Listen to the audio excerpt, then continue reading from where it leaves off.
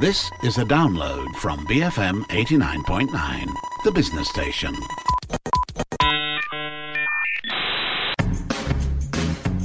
BFM 89.9, my name's Darryl Ong and you tune in to Bar None, the show that brings you through the ins and outs of the sporting world.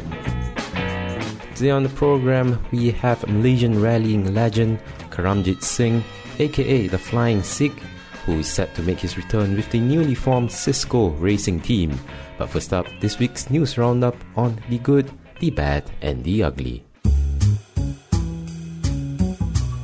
And as usual, Sabrina Magdalene joins us from the news desk, and we're going to do things a bit different today. We're going to start with the bad news of the week because we have two pieces of good news for you this week. Yeah, so yet again we revisit this topic, racial abuse, and this time it happened to Man City striker Raheem Sterling. I think this is not his first time either.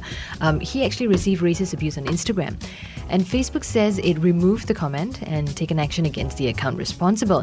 And this actually came 2 days after the end of English football's 4-day boycott of social media in response to ongoing online abuse. The irony, right? And not only that, a few athletes have also come out to reveal their experiences, like Japanese NBA rising star Rui Hachimura. He said he receives racist messages every day, almost every day. And his brother, 21-year-old Arin Hachimura, the same thing, he posted an online image of a direct message in Japanese that used a racial insult, which told him to die. Wow. Last month, US Olympic snowboarding champion Chloe Kim, she said that she receives racist abuse on social media on a daily basis. And this is especially happening during a time where Asians are facing racial abuse in the US. And also former Arsenal and France footballer Thierry Henry, he left all of his social media platforms in March, saying not enough had been done to tackle racial abuse. That's exactly Thierry Henry's... people should follow Thierry Henry's footsteps. Racism has always been in sport, and it's a problem that still has to be managed, still hasn't gone away yet. But I feel that a very easy fix, like all the stories, all the people that you've mentioned so far, boils down to one thing, right? Social media. Yeah, correct. Maybe everyone should follow in Thierry Henry's footsteps and just get the toxic things out of the way. Just abandon social media completely. It will definitely send a message. For sure. All right, from that we move on to the local front and the good news of the week. Yes, so Malaysian athletes are getting ready for another attempt to secure the country's first gold Olympic medal. Yes. And they're demonstrating that by getting a COVID-19 vaccine. So far, 242 out of 264 athletes and officials involved in the Olympics and Paralympics have already gotten their second jab. Oh, nice. It happened in KL. And some of them were All England badminton champion Lee Zijia, mixed doubles shuttler Goh Liu Ying, gymnast Farah Ann Abdul Hadi, and a few others as well. So the remainder of the athletes that have not gotten their second doses yet, the reason why is because some of them are competing in events like the Diving World Cup in Tokyo, and also track cyclists like Azizul Hasni Awang and Muhammad Shah Firdaus. Away from the country. Yeah, they are actually in Melbourne training. So Youth and Sports Minister Rizal Nine American says that none of the athletes and officials that are going to the Tokyo Olympics will be left out from getting vaccinated. So this is good news. Definitely. And the gears are grinding right towards the Olympics. And hopefully, all goes well and we get our first Olympic gold medal come July. All right. From that, we move on to the great news of the week. And this is a big one. Definitely. So Panda Leila Renung got Malaysia in the history books. She won our first ever gold medal in the Diving World Cup in Tokyo. Yep. I think everyone knows that by now. And this happened in the absence of China, Australia and North Korean divers. Okay. She won 355.70 points in total after completing 7 dives to claim victory in the women's 10-meter platform individual event. Japan actually finished with a silver medal and Canada captured the bronze. Right. And even at the 2012 London Olympics, Pandalela won a bronze medal at the same event. And of course, Pandalela's accomplishment has drawn, many congratulatory messages, including from our very own the Yang di-Pertuan Agong, who called it as a very meaningful success for Malaysia and an inspiration for her to continue to win the gold at the Tokyo Olympic Games this July. But that's not the only news from the FINA Diving World Cup. It was not the best ending for Malaysian former world champion Cheong Jun Hung because she qualified for the semi-final but only managed managed to finish 18th after bagging 237.35 points. Nevertheless, props to Junhong because she already achieved her goal of qualifying for the Tokyo Olympics. That's right, yeah. I mean, Pandalela, of course, a sporting icon in Malaysia, and it's about something about momentum, right? Yes. I think this victory came at the right time on the lead up to the Olympics. So, yeah, again, we wish them all well. Thank you so much, Sabrina, for this week's news on the good, bad, and ugly. On to our feature of the week and to the world of local motorsports and rallying in particular. In the yesteryears, local rallying was synonymous and still is with the flying Sikh Karamjit Singh, a man who's been racing since 1985, winning numerous championships, including the FIA World Rally Championship production car title with co-driver Alan Oh in 2002. Years on, and due to the COVID-19 pandemic and a lack of sponsorships, he struggled to make ends meet, even selling his trusty 17-year-old Waja for a newer car to go into e-hailing. Nevertheless, the good times are set to come back. Along with the newly formed Cisco racing team, Karamjit Singh is set to make his return after 3 years at the Malaysian National Rally Championships in Sepang come June. He joins us on the program this week to look back at his amazing career so far, as well as give us a taste of what's to come from the Flying Sikh. There's been no rallying in Malaysia since 2019. We had the last event was in November 2018 in Terengganu, and 2019, 2020, obviously because of COVID, there was no rallying. So there's been a 2.5 year break now. Yes, so nobody has been rallying actually in Malaysia since then, and well, I'm definitely looking forward to coming back and hopefully winning again. We'll see. So we'll see. Your comeback is fueled and powered by the newly formed Cisco racing team. Yes. How did this partnership come about? Can you tell us a story about that? Basically, Rabin, the owner of Cisco Security, he contacted me. He read about my situation, and he contacted me. He got my number from someone, and he contacted me, and he said, "Can I meet up with you? I would like to, speak to you and things like that." And he told me he's a big fan, and he would like to. When we met up, he said, like to help me out and get back into the rallying scene. That's great. Yeah, so that's how Cisco Racing Team came about. Yeah. Let's go to that point again. It's documented, the COVID-19 pandemic hit all of us hard. You as well. You had to sell your trusty 16, 17-year-old Proton Waja for a new car because you wanted to go into e-hailing. Yes.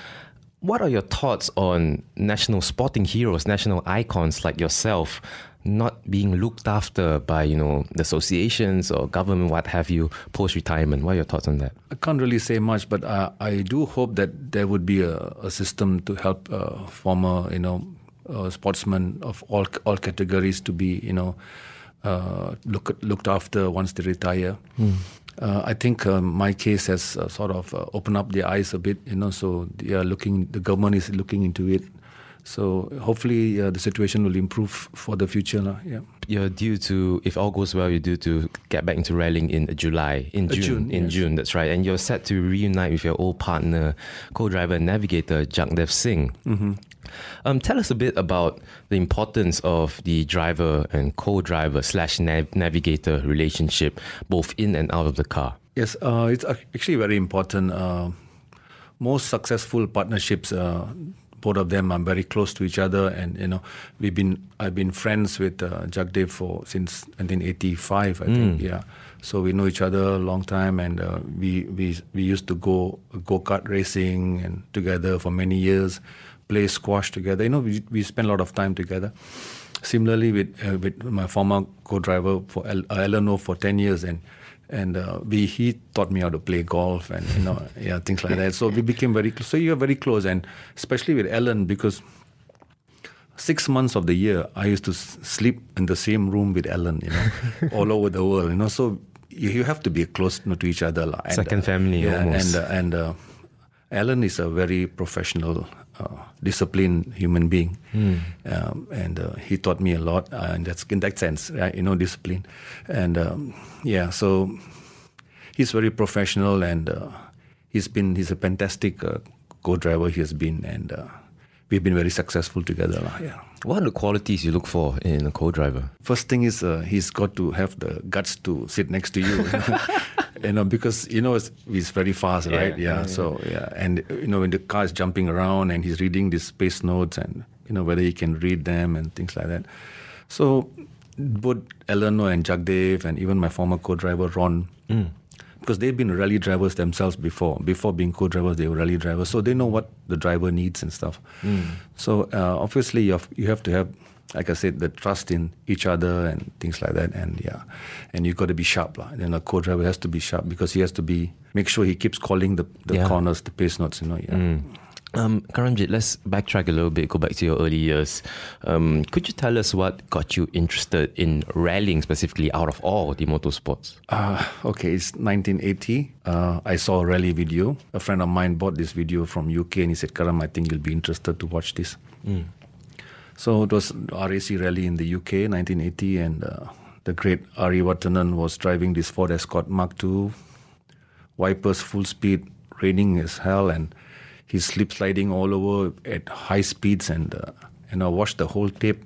And once the tape was over, and a few friends of us, we were watching together, about 5 or 6 of us, and I told them, "That's me, guys. That's me. That's what I want to do from today onwards. Nothing else matters. I'm going to be a rally driver, and I want to be world champion." Why rallying though? I know you've done go-karting before and you've done track racing before, but rallying is a whole different beast, isn't it? Well, I find rallying the most challenging and the most interesting, and in the sense that there's no two similar corners.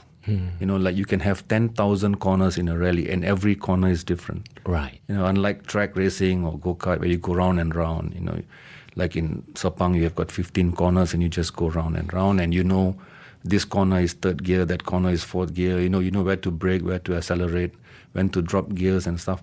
So it becomes, for me, a bit boring. I get what you mean. Yeah. Because everything is studied very meticulously. Okay, I hit the apex here, I brake here, the braking zone is here. Yes. Oh, rallying is not like that, huh? No, rallying is not like that. Yeah, and you don't get to practice on the rally road. You see, unlike racing, you can qualify and you get to practice in your race car. Yeah. Whereas rallying, when you do reconnaissance, you're actually doing it in a normal road car. I see. So you never get to practice. So there's no second chance in rallying. If you take the corner fast or slow, it's only one chance you get. One chance. Yeah. Peugeot 404 was actually the first car that you used in your first race, your dad's car, right? Yes. Tell us a bit about your first race. Once I found out about rallying in Malaysia, and then I started to, volunteer myself to help the organizers to learn about the sport. So I used to do aero planting, I used to do a sweeper car, I used to be a start marshal, finish marshal, just to learn to get to know the people involved and also to learn the sports. And then in 1985, the opportunity came when they had a Castrol Daylight Rally, which was to actually attract new talent to rallying, right? Which was actually quite successful. That many new drivers came out from that talent search. So that rally was the cheapest for anybody to drive because it was just a daylight rally. You didn't have to super modify. You didn't have to buy spotlights and things like that. And so accessible to. Yeah, it was cheaper, and I had retread rally tires on, and it was just cheap, and I got my father's car, and I got my father to sponsor me 500. My boss gave me 500. All my friends each 550 ringgit each and things like that, and we went rallying. Yeah, I just want to ask about that because when you actually approach your dad and say, "Dad, can I use your car?" Was there any resistance at all? No, because actually he knew I was a good driver because I used to drive him around. Because he was a lawyer, and he used to go outstation a lot, for cases and stuff, until up to Penang and Kuantan and stuff like that, Johor and stuff. So I used to drive him. And he knew I was a good driver. And those days there was no highway, so trunk roads. Yeah, trunk roads and stuff. Yeah. So he said, "Yeah, go ahead, take my car." Yeah. All right, cool. And then on to the race. Yeah. Unfortunately, we didn't finish. We got stuck in mud in the last stage. We were leading by actually, believe it or not, by 16 minutes. And the last stage, which was about 18 kilometers long, I had caught up. I kept on, actually every stage I was overtaking 4 cars in the stage. But in the last stage, I caught up with the 5th car and he refused to let me overtake him. Because actually in rallying, if you somebody catches up with you, you should give him way, because obviously he's so much faster than you. Because the interval is 1 minute. And this guy actually started the stage 5 minutes before me. Right. So he was the 5th car. That means he started 5 minutes before me, and I caught up with him. But he refused to let me overtake, and I was just right up his back, and there was one slippery corner. He lost control. He crashed into a tree. So to avoid him, I swerved my car, and he got stuck in mud. And the Peugeot, is such a heavy car, and we couldn't get it out. Yeah. It really strikes me when, Karamjit, this is your first race, and you've had many, many races after that, but you remember this one so vividly. Yes, because, I really wanted to finish that event. But, being rookies, right, we were so green. I did not know I was leading by 16 minutes. I should have known, at least a little bit. But, because whether you win by 16 minutes or by 6 seconds, you still win, So I could have driven slowly on the last stage and won by 12 minutes, things like that. But, that time we were, we were so new, like green line. That was national icon and rallying champion Karamjit Singh, aka the Flying Sikh. More of that conversation coming right up, so to stick around only here on Bar None on BFM 89.9. BFM 89.9, my name's Daryl Ong, and tune into Bar None, the show that brings you through the ins and outs of the sporting world.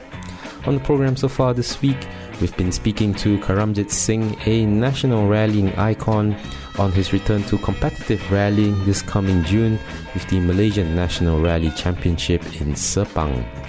Karamjit is a Malaysian legend who's been driving since 1985. He'll be helming the 2-litre 4-wheel drive Proton Gen 2 Turbo, which follows his signature of only using Proton cars in his career. We pick up the conversation with Karamjit Singh by asking about his affinity with locally made cars. I must say I'm patriotic in that sense, because my first opportunity came as a works driver, in 1988, when Dato' Razak called me up, because I used to drive a Toyota then. It was my own car, and Proton used to drive Eon. They had two drivers in the same category as me. It's a 1.6 and below, 1.6 litre cars and below, and I used to win, and they would come out second and third. Right. So for the first 3 rallies, I won, and they came out second and third. So before the fourth event, I got called up, and Dato' said, "Come and see me," and then he offered me a drive in 1988, but he gave me a 1.3. So in those days, so everybody would call me, said, "Karam is the third mother's son," You know what I mean? Yeah, third wife's son, sorry. Third wife's son, yeah. So then slowly graduated to second wife's son, and and I finally got the supercar, the Iswara Turbo 4-wheel drive in 1993. Right. Yeah. So I've been driving Proton cars since 1988. And I guess you're kind of used to how it handles. And do you feel different when, say, you jump into another car? No, but every car handles slightly differently, because of the weight distribution and stuff like that. Gotcha. But you get used to the car very fast. Maybe if maximum 5 minutes in the car, you know how the car behaves already. Yeah. This goes, I guess, against the grain. There's a stigma about Proton or Produa cars that they're like plastic, they're a tin can on the road. But you proved them wrong. You actually brought the Proton name on the international stage. Beating other manufacturers. There is something special, right? Winning with the Proton outside of Malaysia. Yes, I beg to differ about Proton cars being Milo tin or whatever, because actually it's not true. For many years, until 2000 plus, Proton cars were basically Mitsubishi cars, and Mitsubishi is actually a very good car, very reliable engines, gearboxes and stuff, and I'm sure with the Evos and how reliable they are in rallying especially. Much more reliable than a couple of other Japanese brands. Right. Since 2000, I would say Proton cars, the body shell is pretty strong. They use the cars are pretty tough. Yeah, great spokesperson for Proton, both words and actions. Going back to, when you had to fund your career, you had difficulty finding sponsors, all that kind of stuff. You actually had to, use your own savings to fund your rallying career. Karamjit, would you say, compared to today, that rallying is an expensive sport to get into? Any form of motorsport is expensive, yeah. But of course, nothing compared to Formula One. Formula One is, it's super expensive, yeah. But depends on what kind of category you want to drive in.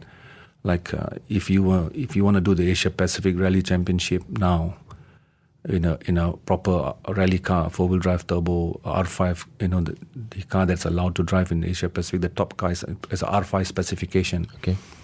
Costs you probably almost 4 million ringgit, but if you're going to drive a 1.6 NA front-wheel drive car, it might cost you 1 million ringgit. So it all depends on the car as well. So, it depends on your budget and things like that. But of course, I'm looking forward to drive an R5 in the Asia Pacific, hopefully next year. All rallying fans look forward to that too. But would you say it's easier now for aspiring rallying drivers, especially with sponsors coming in to unearth new talents and stuff? I think we are going to try to make it easier for younger generation drivers, because we're going to do sort of search for talent, for the future. Very nice. Karamjit Singh, so to speak. Yeah. So together with Cisco Racing, we have that plan. We've sat many times and spoken together with Rabin, and that's our plan. Maybe going to the grassroots right. Yes, yeah. We want to revive rallying into the glory days of the yesteryear, from in the 80s and 90s. We were the talk of Asia. We used to, everybody'd say, the best rally is in Malaysia. So we want to get back that name. Yeah, and I think with you coming back into the scene, interest will definitely come back as well naturally. Yeah, we hope so. Yeah. Karamjit, you plan to open a rally school. How's that going? It's still in the pipeline. Because. It's COVID and stuff like that, so nothing is really moving at the moment because we can't really meet each other and we can't plan properly. But it's in the pipeline now for the future. Yeah. You mentioned F1, and F1 is as sexy and as fun, inverted commas, for spectators as motorsport can be. Rallying, unfortunately, doesn't draw that much interest. Number one, what would you attribute that to? Also, some would say that when F1 came into Malaysia, it actually killed local motorsport.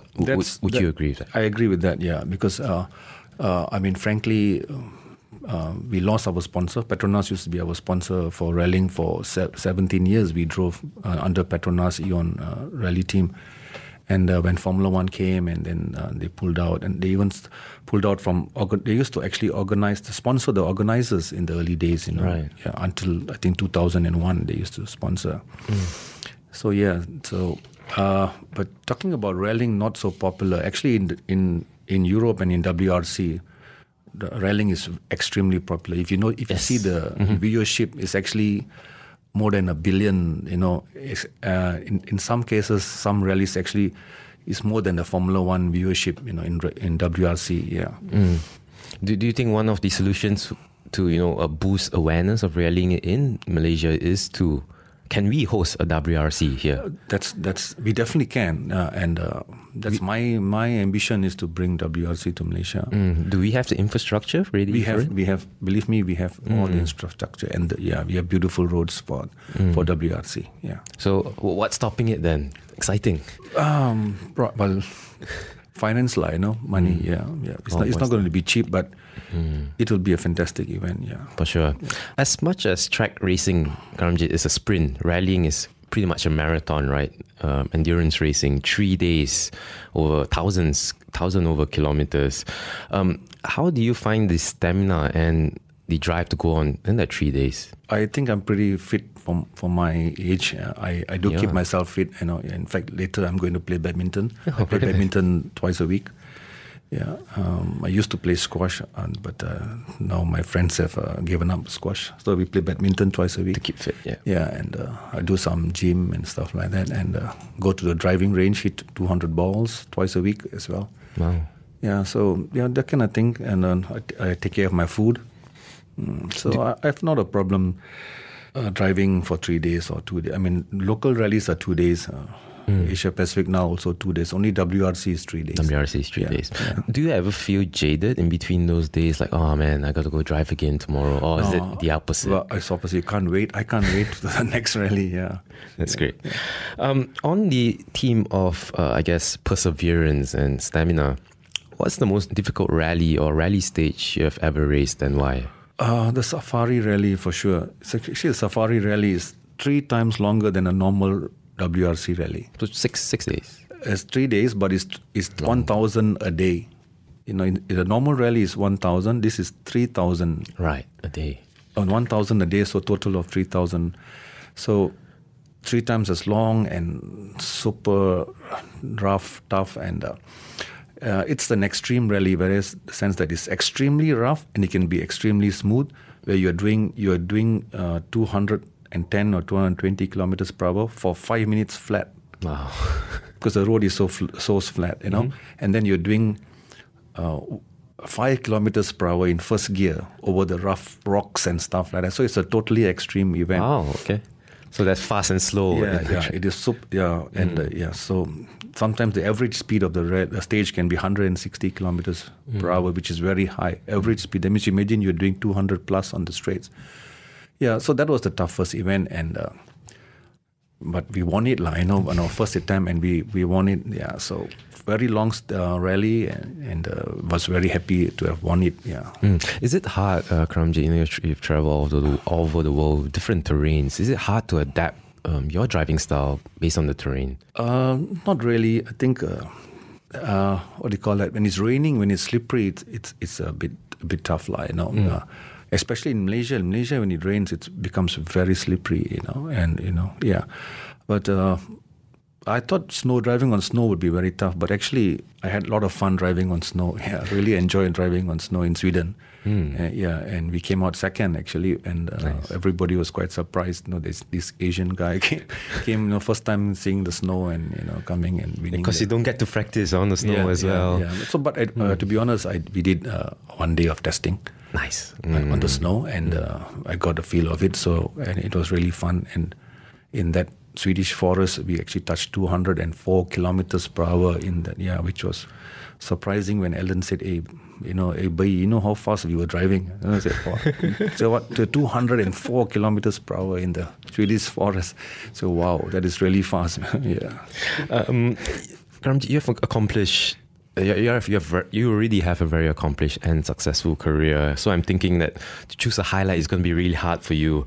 But your story is not over yet. You're set to come back in June. But if you had to, what has been your proudest moment so far? Definitely, winning the production car world championship, and especially in our first attempt, because actually we had a 3-year program. The program was, first year we go and learn, the routes and stuff like that. And the second year we sort of, improve. And third year we were supposed to be the champions.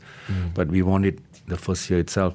So yeah, that is really proud for us, because for me and Ellen, and because that year we were also Asia Pacific champions. So we were double champions, and only 2 people have done that before me and Carlos Sainz have done that, 2 championships in 1 year. Yeah. Rallying fans in Malaysia, we definitely look forward to your return. Last few questions. You basically booked Malaysia on the rallying world map. Malaysia Rally is known as Karamjit Singh World. What can you say about, I guess, the current crop of local rallying drivers now? We have a few good drivers actually. They're not so young. Maybe they're in the early 30s and stuff. But it's okay actually. Rally drivers, age doesn't really matter. If you are fit and you have the driving skill, you can drive till you're 60 plus. It's proven in America.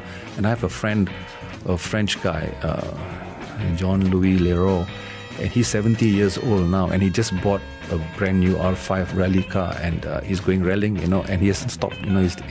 He's been rallying, I think, 44 years or 45 years. Age is just a number. Yeah, and of course he keeps himself fit. He cycles a lot, and he's fit, and he's 70 years old, and he's still rallying. That's crazy. Yeah. Out of all our local drivers, have you ever looked at one young person and said, "Okay, that might be the next me"? A few, yes. Nice. But some of them have come and gone, unfortunately, because no support and things like that, So we need the Ministry of Youth and Sports to be, to get into it, get more interested in rallying and support the sport more, and then we can help them identify who's good and who we can nurture for the future. Yeah. That was national icon and rallying champion Karamjit Singh, aka the Flying Sikh. And with that, we've come to the end of this week's program. If you'd like to check out the interview with Karamjit again, you can head over to our website www.bfm.my/bar none. If you'd like to get in touch with us, you can tweet us at BFM Radio.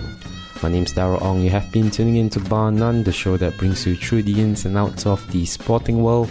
Join us again next week, only here on Bar None on BFM 89.9, the business station. Thank you for listening to this podcast. To find more great interviews, go to bfm.my or find us on iTunes. BFM 89.9, the business station.